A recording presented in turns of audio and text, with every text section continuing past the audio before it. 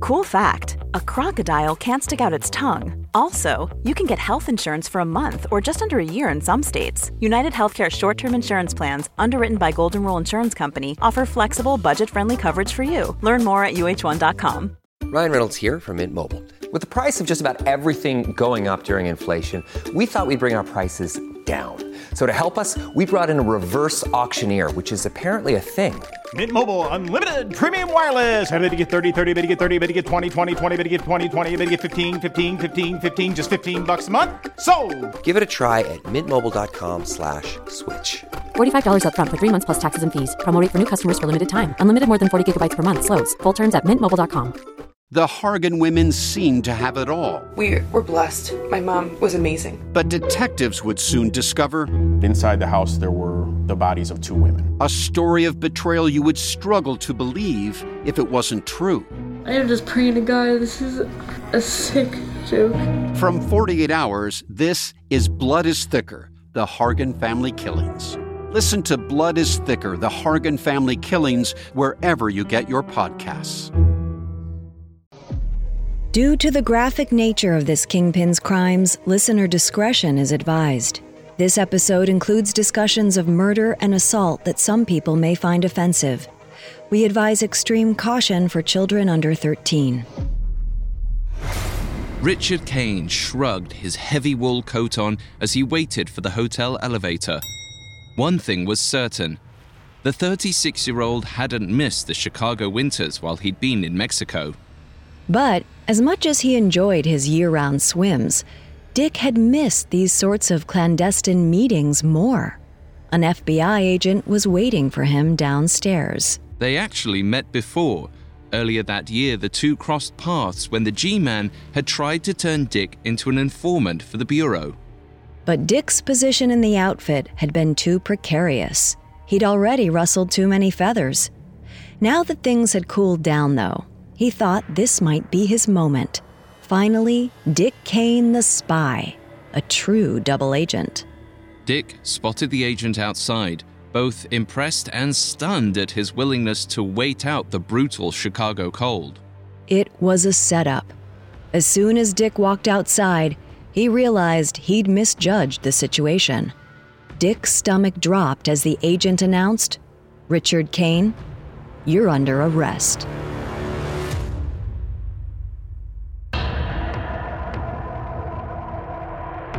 Welcome to Kingpins, a Parcast original. I'm Alistair Murden. And I'm Kate Leonard. Every Friday, we journey inside the ranks of organized crime rings, from street gangs to mafiosos, to understand how a kingpin or queenpin rises to the top of the underworld. And why they fall. As we follow the lives of infamous crime bosses, we'll explore how money and power changed them, and how it changed the community around them. You can find episodes of Kingpins and all other Parcast originals for free on Spotify or wherever you listen to podcasts. To stream Kingpins for free on Spotify, just open the app and type Kingpins in the search bar. This is our second episode about Richard Cain, an infamous Chicago police officer and mobster in the 1950s and 60s. Dick, as he was known, saw himself as an enigmatic spy. He went so far as to try to play both sides of the FBI and the CIA. This week, we'll follow Dick's later career in international espionage, where he nearly crossed paths with Fidel Castro before once again returning to the mayhem of Chicago and the mob. His ties to the outfit, though, would eventually pit Dick against the very men he'd worked so hard to impress.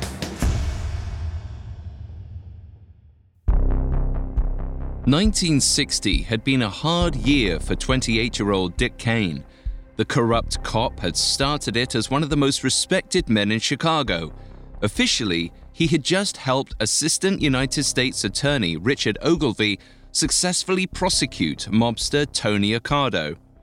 Unofficially, he'd fed Ogilvie intel directly from the outfit, which guaranteed that the bulk of the Chicago mob would be safe. Even Accardo's conviction was later overturned on appeal.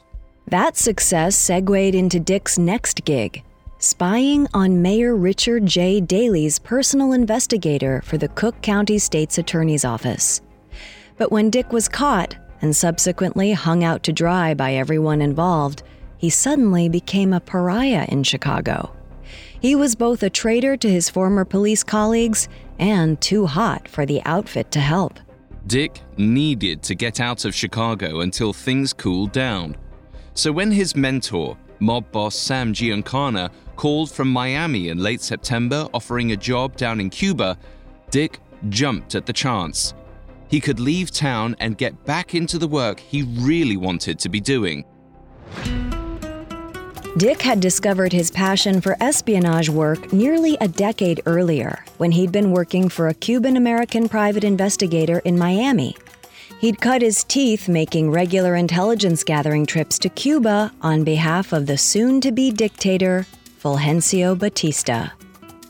The opportunity for Dick to go back to Cuba felt especially fortuitous, a second chance to fulfill his calling. This time, though, Batista wasn't the client. Nearly 2 years earlier, in January 1959, a revolution led by Fidel Castro had overthrown Batista's corrupt, brutal military dictatorship. The revolution had also kicked out the American mobsters who'd been in bed with Batista's government, profiting from Cuba's lucrative tourism industry. Mob bosses from New York's Meyer Lansky to Chicago's Sam Giancana were livid. They claimed that Castro had stolen their hard-earned money. And on top of that, the U.S. government was concerned about Castro's communist politics and alliance with the Soviet Union. Rather than allow the USSR to take over the island nation, which was dangerously close to U.S. shores, the CIA made a drastic decision: get rid of Castro. The biggest obstacle, of course, was ensuring that the assassination wouldn't be traced back to them. So the CIA reached out to the group that wanted Castro gone, the mob. When Sam Giancana got the contract to assassinate Castro in September 1960, he knew just the man for the job. Dick Cain spoke Spanish, had done espionage work in Cuba, and had no qualms with murder. Dick spent most of October 1960 in Miami planning the logistics of the assassination with Giancana. The wheels churned into motion by the beginning of winter. The US was on the verge of severing diplomatic ties with Cuba, and the CIA felt they were running out of time to get rid of Castro. They were willing to try anything. So sometime between November 1960 and January 1961, Dick Cain's plot was reportedly given the green light. According to Dick, the plan was for him and an unnamed Cuban woman to poison Castro with tiny dissolvable pills of botulinum toxin, which the CIA provided. After the pair was flown to Cuba for a few reconnaissance missions, one night that winter, they were able to attempt this plan. As Dick's version of the story goes, it was an endeavor nearly taken from a spy film. The night of the hit, the two partners snuck past the heavily armed guards and into the government building in Havana they'd been surveilling. They made it all the way into Castro's office before realizing their plan had a fatal flaw.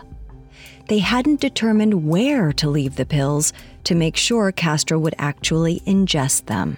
There was no time to decide. Someone was approaching the office, and Dick and his partner had to flee. If an American was caught trying to poison Castro, it would cause an international incident. They snuck out of the office, the pills still in their pockets. They'd nearly made it out when a guard spotted them. Fueled by adrenaline, Dick made a break for it, leaving his partner behind. It was only after Dick was out of the building that he realized she'd been caught. Dick returned to Miami uneasy. Within days, Giancana's CIA contacts relayed that his partner had been executed. The failure nearly crushed Dick. He'd been so sure that he'd made a name for himself as the spy to kill Castro. And the sobering reality of losing his colleague made him all the more ashamed. Which is why he spun the failure to Giancana as an impossible job. There would be no second attempt. Knowing the stakes, Giancana agreed that Dick shouldn't go back to Cuba. Instead, as the winter of 1961 wound on, Dick continued to build his network within the Cuban communities of both Miami and Chicago. Some of this was business for Giancana, who was still eager to recoup the money he'd lost in the Cuban tourism market. Later that summer, the 29-year-old, who, if you recall, was still claiming to be 36 at this point, decided to relocate to Mexico City, a place to start fresh and possibly to establish a PI agency. Dick had a lead on an intelligence job for the Panamanian government, and it would be easier to do it from Mexico. However, by the end of 1961, the aspirational move had failed to provide any real investigative work. To pay the bills, Dick had to work as a contractor for the Mexico City police, training officers to use polygraph machines. He conned his way into the position thanks to his fake degrees, a PhD in psychology and an honorary doctorate of police science. But the con wouldn't last long. Dick was caught but a few months later with a loaded firearm and fraudulent Mexican Treasury Department credentials. In June of 1962, he was swiftly deported back to the U.S. Once again, Dick was disgraced and undesirable. All of his work over the last year had gone up in flames. He had no choice but to crawl back to Chicago. Coming up, we'll find out how Dick levied his ability to play both sides of the law to turn his luck around. Hey, it's Kaylee Cuoco for Priceline. Ready to go to your happy place for a happy price? Well, why didn't you say so? Just download the Priceline app right now and save up to 60% on hotels. So whether it's Cousin Kevin's Kazoo Concert in Kansas City, go Kevin, or Becky's Bachelorette Bash in Bermuda, you never have to miss a trip ever again. So download the Priceline app today. Your savings are waiting. Go to your happy place for a happy price. Go to your happy price, Priceline. Ryan Reynolds here from Mint Mobile. With the price of just about everything going up during inflation, we thought we'd bring our prices down. So to help us, we brought in a reverse auctioneer, which is apparently a thing. Mint Mobile Unlimited Premium Wireless. How to get 30, 30, how to get 30, how to get 20, 20, 20, how to get 20, 20, how to get 15, 15, 15, 15, just $15 a month? Sold! Give it a try at mintmobile.com/switch. $45 up front for 3 months plus taxes and fees. Promo rate for new customers for limited time. Unlimited more than 40 gigabytes per month. Slows full terms at mintmobile.com. Now back to the story. In September 1962, 30-year-old Richard Cain returned to Chicago after nearly 2 years away. In that time, he'd attempted to assassinate Fidel Castro and spent a year in Mexico City moonlighting as an intelligence professional. However, once Dick was deported, there was nowhere to go but back home. But fatefully, the version of Chicago that Dick returned to wasn't the one he'd left. 2 years ago, several of the most powerful organizations in town, the mayor's office, the police, and the state's attorney's office, hadn't wanted anything to do with him.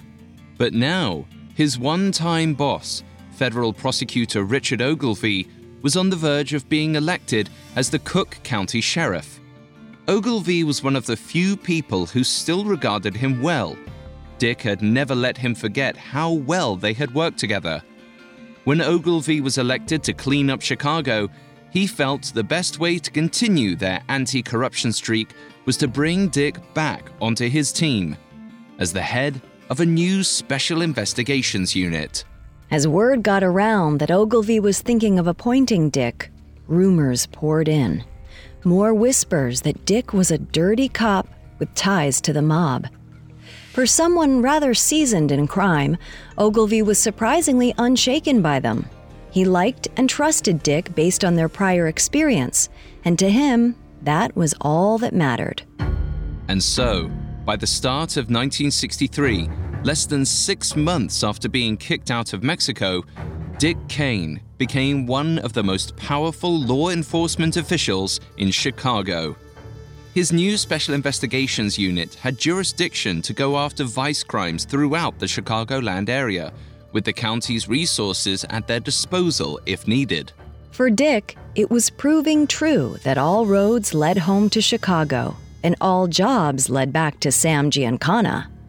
The mobster was now one of the most powerful kingpins in the entire country, which made Dick all the more eager to get back to the adrenaline-pumping days of being a double agent and the money he stood to gain working with the outfit. Dick and Giancana quickly worked out a plan. Dick was to make sure the SIU didn't touch any of Giancana's businesses, and more, anyone who wanted to run a vice operation in Chicago, including gambling, prostitution, abortion, and pornography, was going to have to pay off the outfit to guarantee their safety from the Cook County Sheriff's Department. Even though the outfit was paying Dick as much as $5,000 a month, worth about $42,000 today, he didn't see himself as working for them. Long gone were his days of being the vice unit bagman. Now he decided who got investigated by the SIU and who had the sheriff's department on their heels. Within weeks of taking over the SIU, Dick decided to pad out his squad with his own men. Because Ogilvy trusted him, Dick was able to hire other crooked cops or guys he knew through his mob connections. Once the unit was assembled in full, it started a new routine.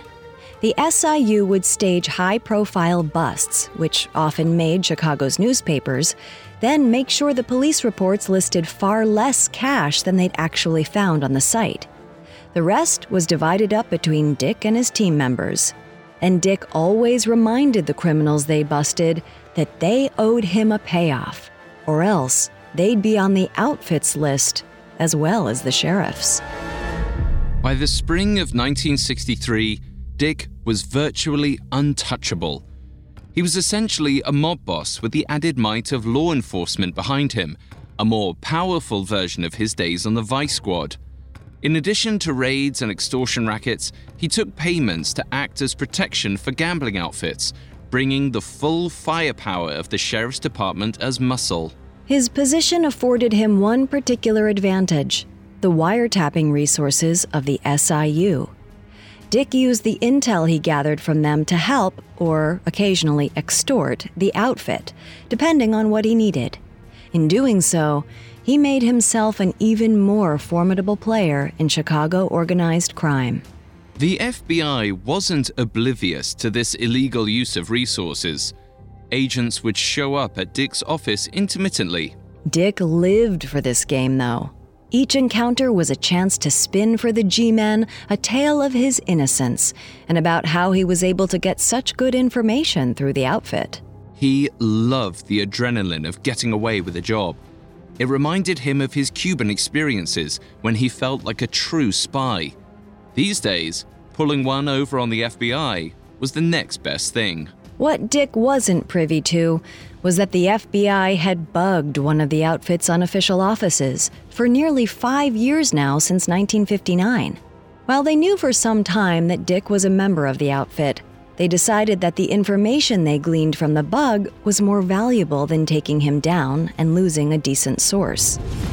While the visits from the Bureau's agents were intended to remind Dick that he was being watched, he simply viewed it as a continuing game of cat and mouse. Every time he felt he outsmarted the feds, he got more confident. In early 1964, though, after he'd been running the SIU for more than a year, Dick stepped too far out of line. A few months earlier, a prescription drug distributor called Zahn Drug had been robbed of as much as $250,000 of its product stock, worth over $2 million today. More likely than not, the thieves were affiliated with the outfit, which would explain why the SIU, led by Dick, hadn't reported any leads thus far.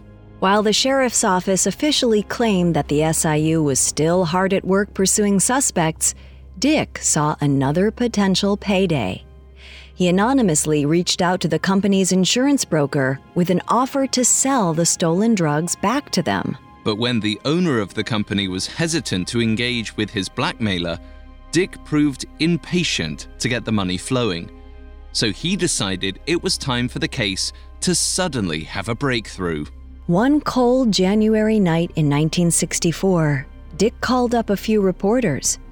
Would they be interested in riding along on a big raid he and his team were about to do? The journalists jumped at the chance, knowing Dick was always good for a story. They all headed out to the Caravel Motel, which sat in the suburban enclave of Rosemont. Dick told them his team had reason to believe that at least some of the drugs from the Zahn robbery were being stashed in a room in the motel. There could be criminals waiting for them inside, though, he warned. The SIU men would go in first, guns at the ready. The reporters were thrilled. This was exactly the kind of heart-pounding, crime-busting adventure that would earn them front-page stories. Dick led the way, playing the role of heroic lawman perfectly. When the dust cleared, there were no dangerous criminals inside the motel room, just boxes of stolen drugs stacked up, practically waiting to be busted. For their patience, the reporters got their prize. Front-page pictures of Dick Cain posing next to the boxes with his submachine gun. As excited as the journalists were, Dick was even more elated. The success of the high-profile raid would once again make him a hero to the general public. And on top of that, he managed to only return about $42,000 worth of the stolen product, less than a quarter of the original haul. He'd gotten away with playing both sides yet again. His assumption was wrong. As one of the reporters was writing up his story, he decided to ask the motel who had booked the room. With a glance at the booking ledger, the journalist recognized the handwriting as belonging to one of the officers on Dick's team. The reporter knew he'd just gotten the real scoop. And when his story came out, Dick would have an awful hard time talking his way out of it. Dick was experienced at intimidating the press. In ordinary circumstances, he might have been able to make the matching handwriting problem go away.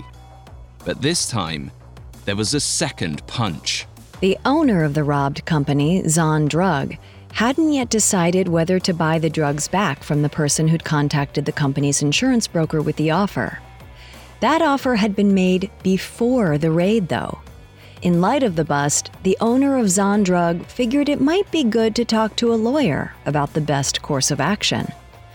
The lawyer he asked happened to be the Cook County State's Attorney. In the blink of an eye, the state's attorney's office was on the case. With solid proof, a dogged prosecutor, and tons of press attention, Dick realized he couldn't make the discovery go away. He told his team to stick with the defense that had worked for him all these years. Deny, deny, deny.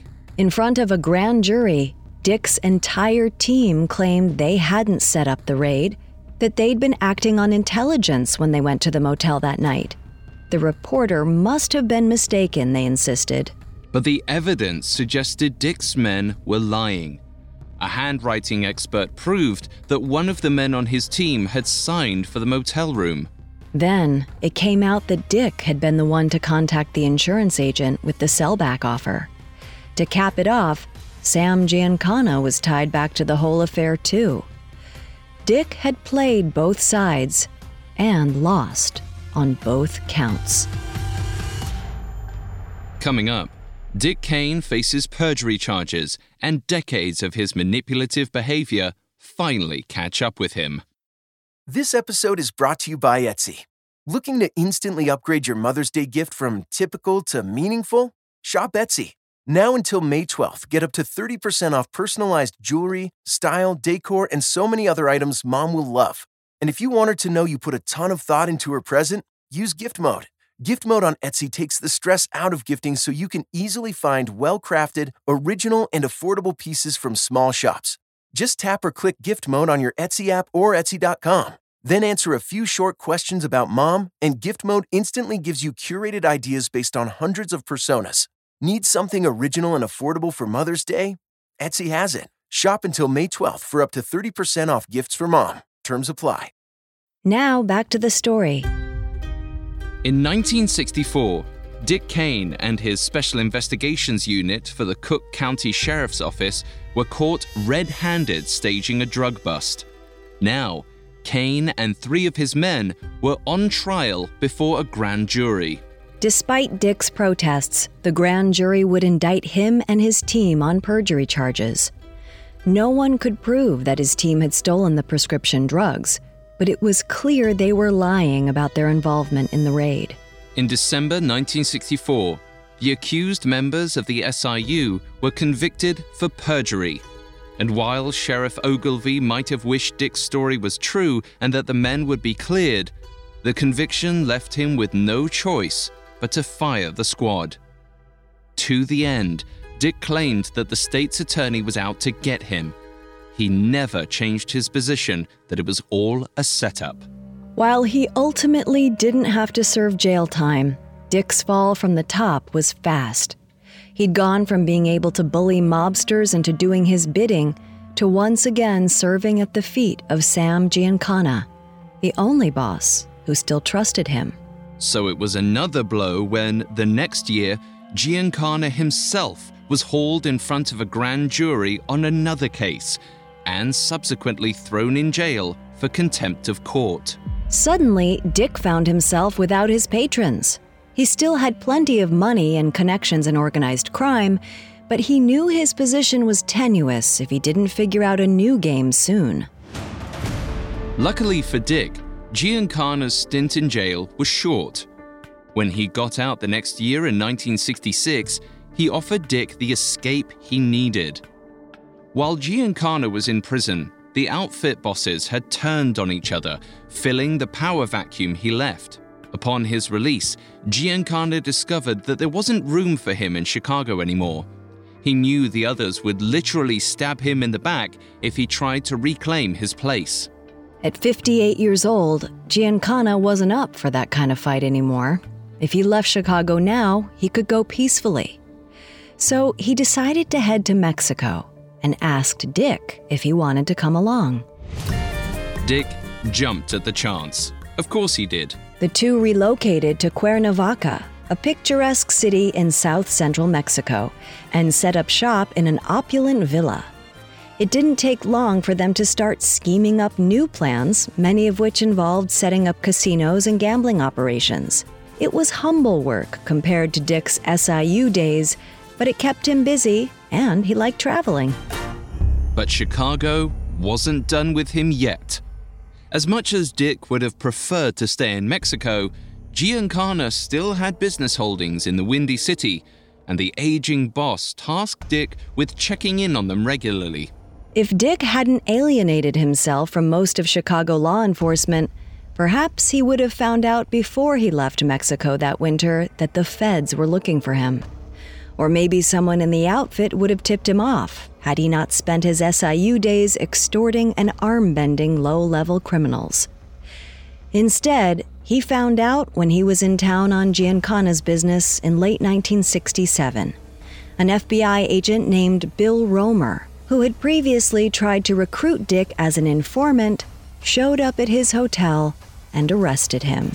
Dick had no idea what he'd done. Well, at least not to warrant this particular arrest. By the time Dick went to court that winter, he learned that he was being charged over an incident that had happened nearly 4 years earlier, while he was still running the SIU. Some low-level mob-affiliated guys had robbed a bank, and thanks to their bug, the FBI had known early on that Dick was involved. But it wasn't until one of the co-conspirators finally flipped in October 1967 that the feds finally had the proof they needed to charge him. A year later, in October 1968, Dick was convicted on 3 felony counts. On top of a 4-year prison sentence, he was mandated to pay a $13,000 fine, worth nearly $100,000 today. For an adventurous self-aggrandizer like Dick, prison was hell. He knew mobsters were supposed to serve their time and keep their mouths shut, but he couldn't stand being stuck inside. With Giancana still in Mexico, Dick knew the outfit wasn't going to help bail him out either. There was only one card left to play: offering himself up as a double agent. That winter, from jail, Dick reached out to the U.S. Attorney General with an offer to go undercover and infiltrate organized crime rings around the country. The government saw right through Dick's offer. They knew that he fancied himself an expert in espionage. They also knew he was a compulsive liar and con man who would do and say anything to get what he wanted. But despite their hesitations, the FBI was still curious what intel they could siphon from him. A couple of prosecutors volunteered to spend an afternoon interviewing Dick in jail. Sure, his information helped them fill in a few missing pieces, but that was about it. There was no talk of sending him undercover. As he languished in prison, Dick didn't give up. If anything, he grew more delusional. He continued to strategize. If he could just get himself back in the right position in the outfit, the FBI would be convinced to activate him as an undercover operative. 3 years later, in October 1971, the 40-year-old Dick was released from prison and headed straight back to Chicago.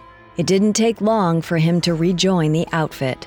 Despite his hot and cold relationship with the mob, through a series of heists, murders, and gambling rackets, Dick carved himself a place within the organization yet again. As Giancana's representative outside of Mexico, he would eventually start traveling internationally, establishing casinos, making real estate deals, and dabbling in heroin trafficking. But Dick still craved the double-agent life of his past.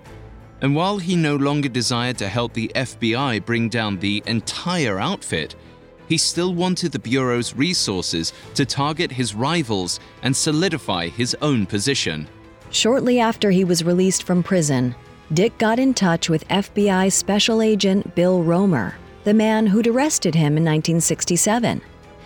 Dick knew it was risky, but he hoped that Romer's desire to bring down the outfit would outweigh his desire to send Dick back to prison. And he was right. Romer was tempted, but he'd need to prove Dick could be a valuable informant first. Dick didn't realize that, however interested Agent Romer was, the FBI was never going to hire him. In fact, they barely allowed Romer to maintain Dick as a paid informant at all. His information was decidedly limited in its usefulness. At the end of the day, the feds knew he was just taking them for a ride to help himself. So by December of 1973, accounts suggest that Dick was ready to go it alone in his quest to rise to the top of the outfit. He'd gotten an international network in place and felt confident he had loyal men in his corner. All he had to do was take out some rivals, and he'd have the power he wanted. Confident and decisive, he decided a coordinated hit on New Year's Eve would be best in order to avoid word getting out. Then he could start 1974 with a clean slate. On December 20th, 1973, Dick went for lunch with one of those rivals, an old-time outfit guy named Marshall Caifano. The two men didn't like each other much, but knew that dealing with the other was a necessary evil. The two met at a tiny family-run Italian restaurant at around 11:40 a.m. They discussed business for a while, and at about 12:30, Caifano asked Dick to go run a quick errand for him. An hour later, Dick cabbed it back to the restaurant and walked inside. But Caifano wasn't there anymore. Instead, the 6 remaining customers and staff were lined up against the back wall. 2 masked men trained guns on them. As Dick walked in, one of the men whirled around, pointing a shotgun at him. Over a walkie-talkie, someone shouted, "There he is!" Facing the barrel of the gun, Dick knew there was no way out. He let the masked gunman usher him over to the back wall. He looked the man in the eye, knowing that his luck had finally run dry. A split second later, the buckshot ripped through Dick's head.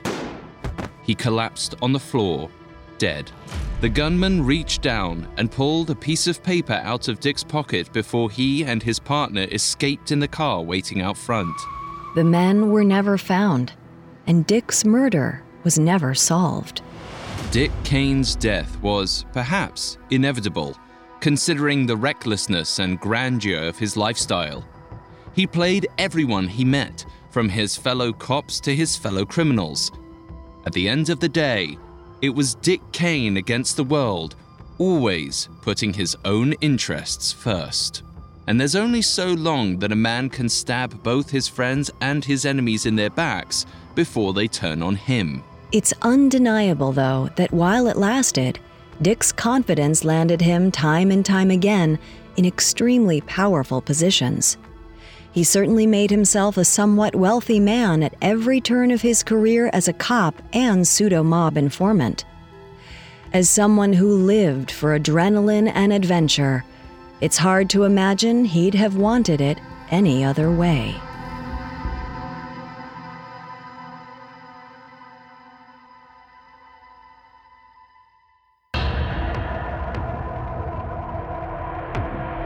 Thanks again for listening to Kingpins. For more information on Richard Cain, amongst the many sources we used, we found Michael J. Cain's book, The Tangled Web, extremely helpful to our research. You can find more episodes of Kingpins and all other Parcast originals for free on Spotify. Not only does Spotify already have all of your favorite music, but now Spotify is making it easy for you to enjoy all of your favorite Parcast originals like Kingpins for free from your phone, desktop, or smart speaker. To stream Kingpins on Spotify, just open the app and type Kingpins in the search bar. And don't forget to follow us on Facebook and Instagram at Parcast and Twitter at Parcast Network. We'll see you next time. Kingpins was created by Max Cutler and is a Parcast Studios original. Executive producers include Max and Ron Cutler. Sound design by Russell Nash, with production assistance by Ron Shapiro, Carly Madden, and Travis Clark. This episode of Kingpins was written by Kate Thorman, with writing assistance by Kate Gallagher, and stars Kate Leonard and Alistair Murden.